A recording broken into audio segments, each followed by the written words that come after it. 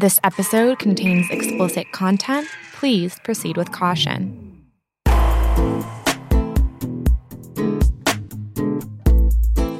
You're listening to the HuffPost Love and Sex Podcast. I'm Noah Michelson. And I'm Karina Kolodny. Hey friends, we're back with another awesome episode of Love and Sex. That's right. This is kind of Love and Sex 2.0. It's the new incarnation of Love and Sex, which means we look at a couple different things. We have some questions. We have some interviews. Up first, we're going to be talking about the biggest love and sex headlines from around the world. And then you have a really interesting interview, Noah. That's right. It's with Dr. Michael Aaron. We're going to be talking about sex roulette parties, which has been sort of all the rage lately. Everyone's talking about it, but no one really knows if they actually exist. So we're going to get to the bottom of that. And then lastly, we're going to do some listener questions, including one about rape fantasies. But first, let's talk about some of those headlines. Let's do it. Here's one on porn blockers. For the sake of the children of Utah, state lawmakers have proposed a bill to block porn on mobile devices. I hate this. Tell me why you hate it, and then I'll tell you why I hate it. I just think anytime we start censoring stuff, guess who is responsible for children? Their parents, their guardians. So if you don't want your kids looking at porn on cell phones, on computers, on TVs, in movie theaters, then take care of your kids. Don't tell me that I can't look at porn on my phone if I want to. Well, it's for the children, though, Noah. It's just for the children. I don't have kids. I don't think I want to have kids. And I don't want them, harshing my porn mellow. So it's worth noting that both England and India have passed laws to block access to porn over the past couple of years. And there has been some pretty serious collateral damage. And that is my hesitation. So these porn blockers can't delineate between porn and rape crisis centers or sex ed sites for children or sites actually offering help to people with a porn addiction or things that are actually amenable to these lawmakers. Right. And also, how are we defining porn? I mean, we have a friend, Sophia Wallace, who does that awesome Cliteracy Project. Right. And I think people are always, targeting her stuff and saying it's obscene or it's pornographic, and it's not. Art. It's art, and it's also really smart, and it gets people to think. So it's just such a slippery slope, and I think it's awful. So no, bad Utah. Bottom line, censorship is dangerous. Exactly. Stay away. Okay, Karina, so now our second story is that there's a new documentary coming out about human puppies and puppy play, which I think a lot of people have no idea what that is. But basically, it's people, I think in the documentary, it's actually gay men they're chronicling who dress up like puppies and engage in play that puppies might engage in. So maybe like they have chew toys or they are walked by their handlers. And it's sort of an erotic, sexual subset of BDSM, I think. And I love it. What makes you love it? I just love that people are coming forward and talking about what gets them off or talking about the things that excite them. And, I think people freak out about this and they think it's unnatural or evil, but it's not. When you think about it, so many things are unnatural. There are a lot of things that are worse in the world than someone saying, like, I want to act like a puppy. Like, I want, like... Yeah. If you want to put on a latex mask and look like Scooby-Doo and that gets you off or it gets your partner off, please, by all means, go do it. Well, we should discuss the fact that at least in this documentary, they do look like Scooby-Doo. The outfits are incredible. They're incredible. This is like an investment. investment. I can't even imagine how much they cost. This is not like painting your face, and this is the real deal. Yeah, they're not getting the makeup kit from like Walgreens. You know what I mean? This is the real deal. And the other thing too is that we should note puppy play is not playing with puppies. They're not having sex with dogs. There's no bestiality involved. No, it's just a fantasy. It's a fetish. It's for some people a lifestyle, and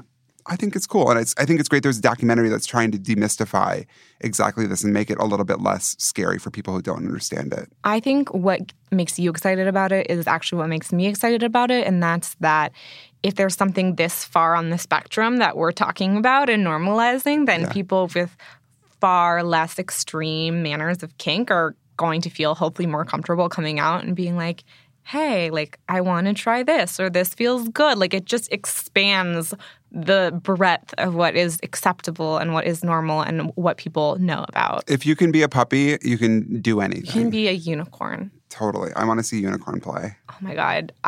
Let's sign me up. We should do unicorn play. We should start a unicorn play movement. I'm into it. Non-sexually. The next article that caught our eye said that having sex once a week might be enough for couples to maintain a happy, healthy relationship, according to a new study. What do you have to say, Noah? I think it's interesting. Yeah, the study said that having sex more than once a week doesn't necessarily increase happiness, which I think is interesting. It depends. I think it depends on how old you are. I think it depends on what kind of relationship you're in. But I think for a lot of people, maybe sex once a week is enough. I think people also require different levels of intimacy. So on average, sex once a week might be enough. Of course, there are other people on the end of that spectrum that need sex 12 times a week and people who need sex once a month. I don't think it's about timing or, okay, we need to do it this amount of time because this study says so. Do what feels right for you. But hopefully this makes people feel comfortable if they were having sex once a week and they felt like that wasn't enough or they were somehow denying their partner or themselves. Yeah, and I wonder, too, what exactly sex is in this case. Right. And also maybe, intimacy. Maybe you're only having sex once a week. So however you use that, whether penetrative or you're having oral sex or whatever.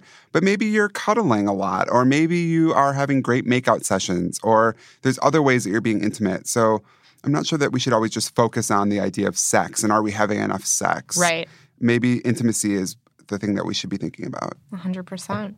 So the next story that caught our eye is a study that looks at how much of a workout you really get when you have sex. It's a Canadian study, actually, and they looked at heterosexual couples who were engaged in sexual activity. They said it was compared to brisk walking, which doesn't really sound like that much of a workout to me. No, I mean, I think it depends on how long you're having sex, too, which you have to take into account. And the study does say you have to take that into account. So if you're having sex, which does increase your respiratory rate, your heart rate, and your blood pressure for 3 minutes one time a week versus for 30 minutes or like if you're having week. Tantric sex for like 12 hours. Right. That's a workout. That's a workout. But you're right. If you're just sort of, pumping and dumping and getting done in 30 seconds, that's not really going to be a workout. Right. But I do like the idea of people actually incorporating sex into their workout routines. Or, you know what I mean? It's thinking of it as a way to get more exercise. That's awesome, I think. Right. And probably more fun than doing the Stairmaster. A lot more fun than the Stairmaster. So, yeah. Get out of the gym and get into the bed. Or the kitchen. Or the dungeon.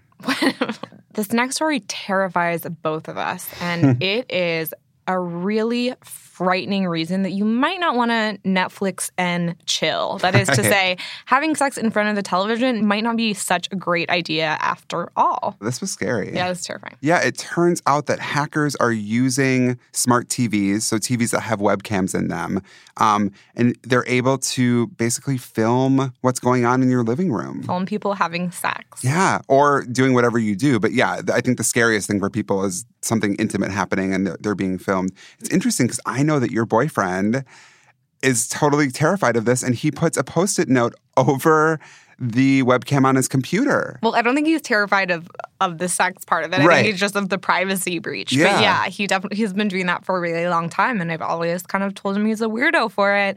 But turns out he might have been onto something. Yeah, so if you are having sex in front of your TV, which is fine, just maybe think twice about it because it appears people can hack into your smart TVs.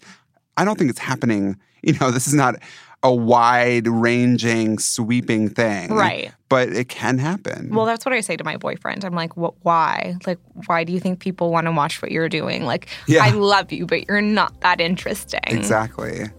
But think twice. Yeah. No, be conscious of it. That's for certain. All right, now we're going to take a quick pause, but stick around. In a minute, we're going to share an interview with Dr. Michael Aaron about sex roulette parties. And we're going to answer more questions from you, our listeners, so you won't want to miss it. Before we get back to the show, have you found Love and Sex on iTunes? iTunes is one of the best places for people to discover our podcast. So please take a moment to subscribe, rate, and give us a review to let us know what you think. Each time we get a new review or rating, our podcast climbs the rankings, which helps other people discover our show and spread sex positivity throughout the land. And if you've already found us on iTunes, tell a friend to listen. Okay, now back to the show. Noah talks with Dr. Michael Aaron, a psychotherapist, sexologist, and sex therapist about sex roulette parties. What happens at them? Why do people want to participate? And most importantly, are they even real? Just tell us a little bit about your background. What do you specialize in? Well, I am a certified sex therapist, so that's what I do all day, sex therapy. That's my specialty. And I think I would divide it into two groups. One is people who are struggling with some aspect of their sexuality. Maybe they're having some kind of dysfunction or something, or relationship problems of some sort. The other are lifestyle people. These are people who may be in some sort of alternative lifestyle community, whether kink or polyamory or something like that. And they want to work with a therapist who gets them, someone who isn't going to judge them, someone they don't have to educate, they don't have to go through a bunch of sessions explaining anything. So I just do maybe traditional therapy with alternative folks and also sex therapy. Yeah. Well, you seem like the perfect person then to talk about this. So in the news in the last couple of weeks, there's been this story about what they're calling sex roulette parties, or some people are saying Serbian sex roulette parties. And what basically happens is that supposedly all these people get together and they have an orgy. And one of the people who's invited has HIV. And you're not allowed to use protection. And so you don't know if you're going to be infected. I guess this originated in Spain. A doctor in Spain said that he had heard about this. And it suddenly became, I saw so many outlets covering this. And it was based on just this one guy's, not even testimony, just a rumor. Yep. So have you heard of this before? Is this a real thing? What's your take on it? Well, first of all, let me say that a large percentage, maybe 50% or more of my clients are gay or queer. So they may consider themselves polyamorous or into BDSM, but they're also gay. So I hear a lot about all kinds of things and all kinds of parties. And so I've heard of it, but only anecdotally, in the sense of someone asking me about it or that person has heard about it. But I've never had a client tell me that they actually attended one of these events or that they know for a fact that such an event occurred and so happened. It sounds kind of anecdotal. If an event like this were to happen, what do you think the driving sort of motivation is for someone to attend an event like this? Well, first of all, let me say, as you said, I don't think there's any concrete evidence that these events do happen. I know that there's been kind of rumors in the past. Dan Savage, the famous columnist, used the term bug chasing to refer to these kinds of rumors that seem to pop up once every 10 years or so. But what you'd be describing is sort of an event where people get together to have some kind of a thrill. The psychology behind it is that the event would be even more intense because of the inherent risk involved. So the stakes would be higher, the adrenaline would be pumping. There was a sex therapist who's very well known, who was a theorist. His name is Jack Morin. And he wrote a book called The Erotic Mind. And he wrote that there's, I believe, 4 or 5 key ideas that in his research intensify the sexual experience. So one is something that's taboo. One is where there's an element that you may be discovered. And another is that there is some inherent risk. So this would fit into that category of a risky event that intensifies the sexual aspect because it's so forbidden and risky. Yeah, it seems to me like, human nature in general, we like to do things that have risk because it is a thrill. So even think about, bungee jumping or skydiving. And so I guess if you take that idea and put it in the arena of sex, activities or events like this could sort of fulfill that need for risk-taking. Well, and I think a lot of sexual activities do fall under that category. So, for example, within BDSM, the term that a lot of people use is RAC, which is risk-aware consensual kink. So they're aware going in that there is some inherent risk, and they agree to do it consensually, and the risk is part of the thrill. So even without the context of these bug-chasing parties or the Serbian roulette or whatever, I think something that feels risky is part of a lot of people's sexualities. It's just, is it a controlled risk? Is it a risk with some safe parameters? Are there certain guidelines, or are you like really putting your life at risk, which would be what this party would be if it really existed? What do you think the origin of a rumor like this would be? How does it fulfill some kind of human, need or curiosity. I think people still love to be titillated, and they love to stick their nose in other people's, private business. And so when something like this happens, it does feel exciting for those people, I think. What are your thoughts about that? Well, I think it's exciting because I think that there's always this kind of appeal of something happening that's completely unknown, like almost like espionage or something. There's this forbidden realm where these things that you had no idea were going on are going on. Right. And there's this allure of sort of this unknown world that will always get people. These parties aren't the only thing. There was some journalist contacted me about something called breeder parties, and I think that they do exist, but where these women want to get pregnant, but without knowing who the sperm donor, so to say, is going to be. But I think that, again, is something that's blown up, and probably these parties have happened, but they're not like some big trend or something. Right. So that's another example. You get all these stories about all kinds of underground parties, which fuels people's fantasies. Yeah. Like there's all of this stuff going on that's sort of so different than my mundane life. Yeah, and that's really captivating for a lot of folks. And, I always say, there's never a bad fantasy, really. I think any fantasy is valid as long as it's a fantasy. It's when we move from the fantasy into the real world. So what would you do if you had a client or a patient come to you and they were interested in one of these kind of parties? Would you try and dissuade them? What's the tactic for a sex therapist when dealing with an issue like this? Well, Noah, you brought up some really good points, and there's two things I would say about that. Number one is, as you mentioned, there's a huge gap between thoughts, feelings, and fantasies and actual behavior, right? So this is something I say to clients all the time because they may be confused. I say, have you ever had a murderous thought? Like if you're really, really angry, someone really ticks you off, you might have for a moment this idea of, putting your hands around their throat or whatever.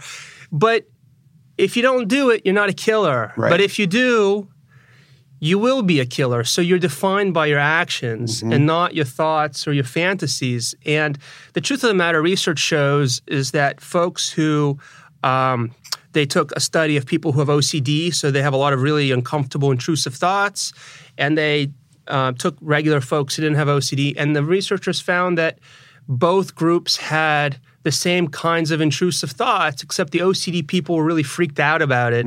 So that made them ruminate more about it. So the point is we have all kinds of thoughts, we have all kinds of fantasies, and we're not defined by it because it's not necessarily our actions. And so if someone does want to act upon it, the strategy I take would be under the umbrella of harm reduction. So I'll say, okay, look, you want something that feels risky and thrilling. Can we get you what you want, but in a much more safe way, where you're getting a taste of it, but you're not really exposing yourself to that same threat? Right. I'm not a big believer in suppression or trying to, pretend that your desires don't exist or take a cold shower because it's just, but what I am a big fan of is saying, look, allow yourself to experience these fantasies and these desires, but you don't actually exactly have to do that. You can do something else that is safe, but still is a little bit titillating. Yeah, so maybe some exhibitionism or something that's not going to be put you in danger. Consensual, of course, consensual. Not just exposing yourself to random strangers, but, maybe you try and have sex in the back of your car or something, something like that. Yeah, absolutely. There's a number of things that people can do, and I think generally these kinds of fantasies fall into themes. They're thematic. So you might have a fantasy of doing something where you might get caught. Okay, well, you're not going to actually do something where the police is right around the corner. Right. You're going to do something that gives you a taste of it. Yeah. You might want to do something that feels like you're experiencing, some kind of pain. But again, within certain thresholds where you're not doing something that would be abusive or veer into the territory of something that's non-consensual. Right.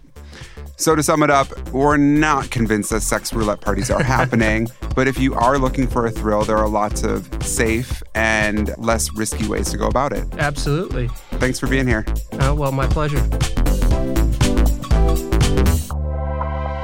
That was really interesting, but now it's time to dive into a couple questions from our listeners. That's you. Let's do this. Here's our first one, Karina. I'm a 42-year-old straight, recently divorced woman. After being in a nearly sexless marriage for 14 years, I'm suddenly having lots of sex. You go, girl. Most of it with guys I meet online. My friends think I'm crazy and want me to meet a nice guy and settle down again. They've even been jokingly calling me a slut.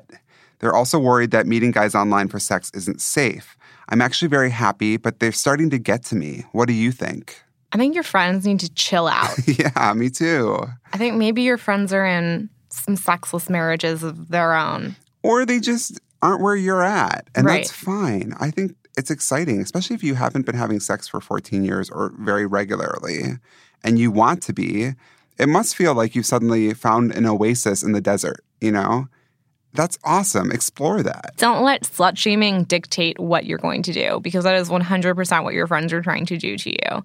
Yeah, and I think Maybe not intentionally, maybe Right. not with malice, but that's what's happening. They're saying, okay, there's this normative life that you're supposed to be living that you did live for so long, and now you're deviating from that. And for them, that must seem crazy. But for you, who's experiencing it and who's incredibly happy with the situation that you're in, like Noah said, you go, girl. And I understand actually maybe their fears about the online safety thing. I think it's, I find sex online all the time, but I think it can be different when you're a woman. I don't know where you're finding the sex, how you're doing it, but that is something to be aware of. If you're going to meet up with someone that you don't know, it's often a good idea to let someone else know that you're going to be doing this. Give them the phone number of the person that you're meeting up with. If a person that you're going to meet up with doesn't want to give you their phone number or doesn't want to, reveal details, that can be exciting for some people. Like anonymous sex is definitely a thing, but you have to take into account how safe you feel. I think that's a huge red flag, and you shouldn't do it. Yeah, I think you have to really decide whether or not you're going to feel safe doing it. But no, I don't think you should stop doing it. I think as long as you feel fulfilled and this is something that you're happy exploring right now, keep doing it. I'm just happy that you're happy. Me too. And having lots of sex.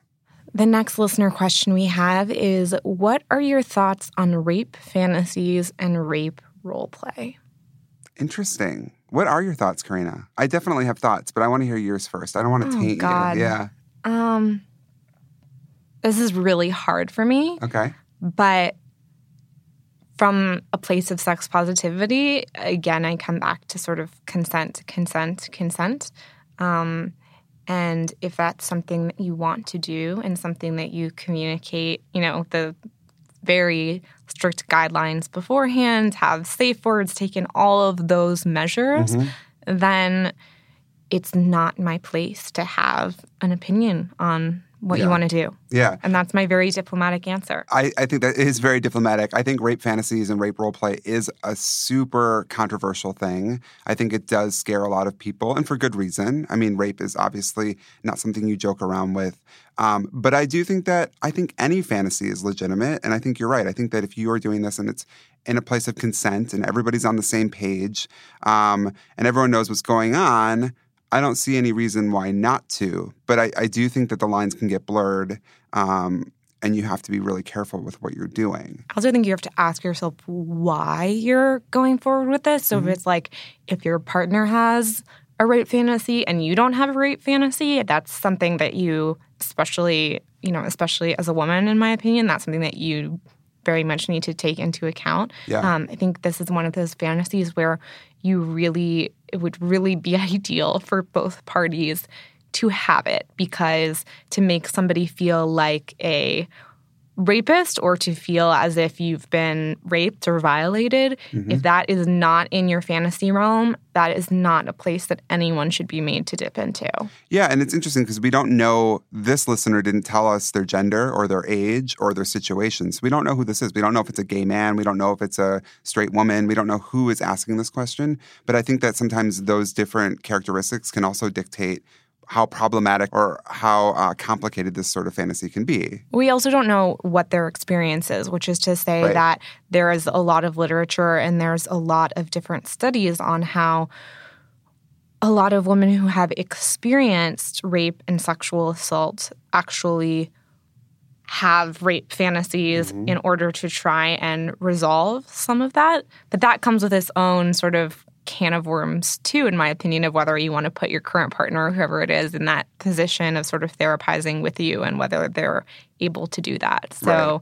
there's just A lot going on. A lot going on. But I think bottom line is that a fantasy is a fantasy. Right. If we're talking about a fantasy purely as what it is. Right. You know, I know a lot of gay men who love porn where it's, you know, they're getting breeded, as it's called. You know, there's no condom, there's no protection, they're coming inside of them, there's this risk. And that's a fantasy for them. But they probably wouldn't do it in their normal life. And that's what fantasies let you do. They let you live out things that you maybe normally wouldn't do. So, yes, there are a lot of caveats to rape fantasies and a lot of things to consider. But in and of themselves, I think a fantasy is something that people should be encouraged to safely and very thoughtfully work through. With a consenting, happily, enthusiastically consenting partner. Right.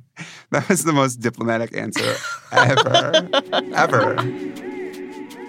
And that's it for this week's episode of the HuffPost Love and Sex Podcast. Big thanks to our guest, Dr. Michael Aaron. Thanks to our editor and producer, Nick Offenberg.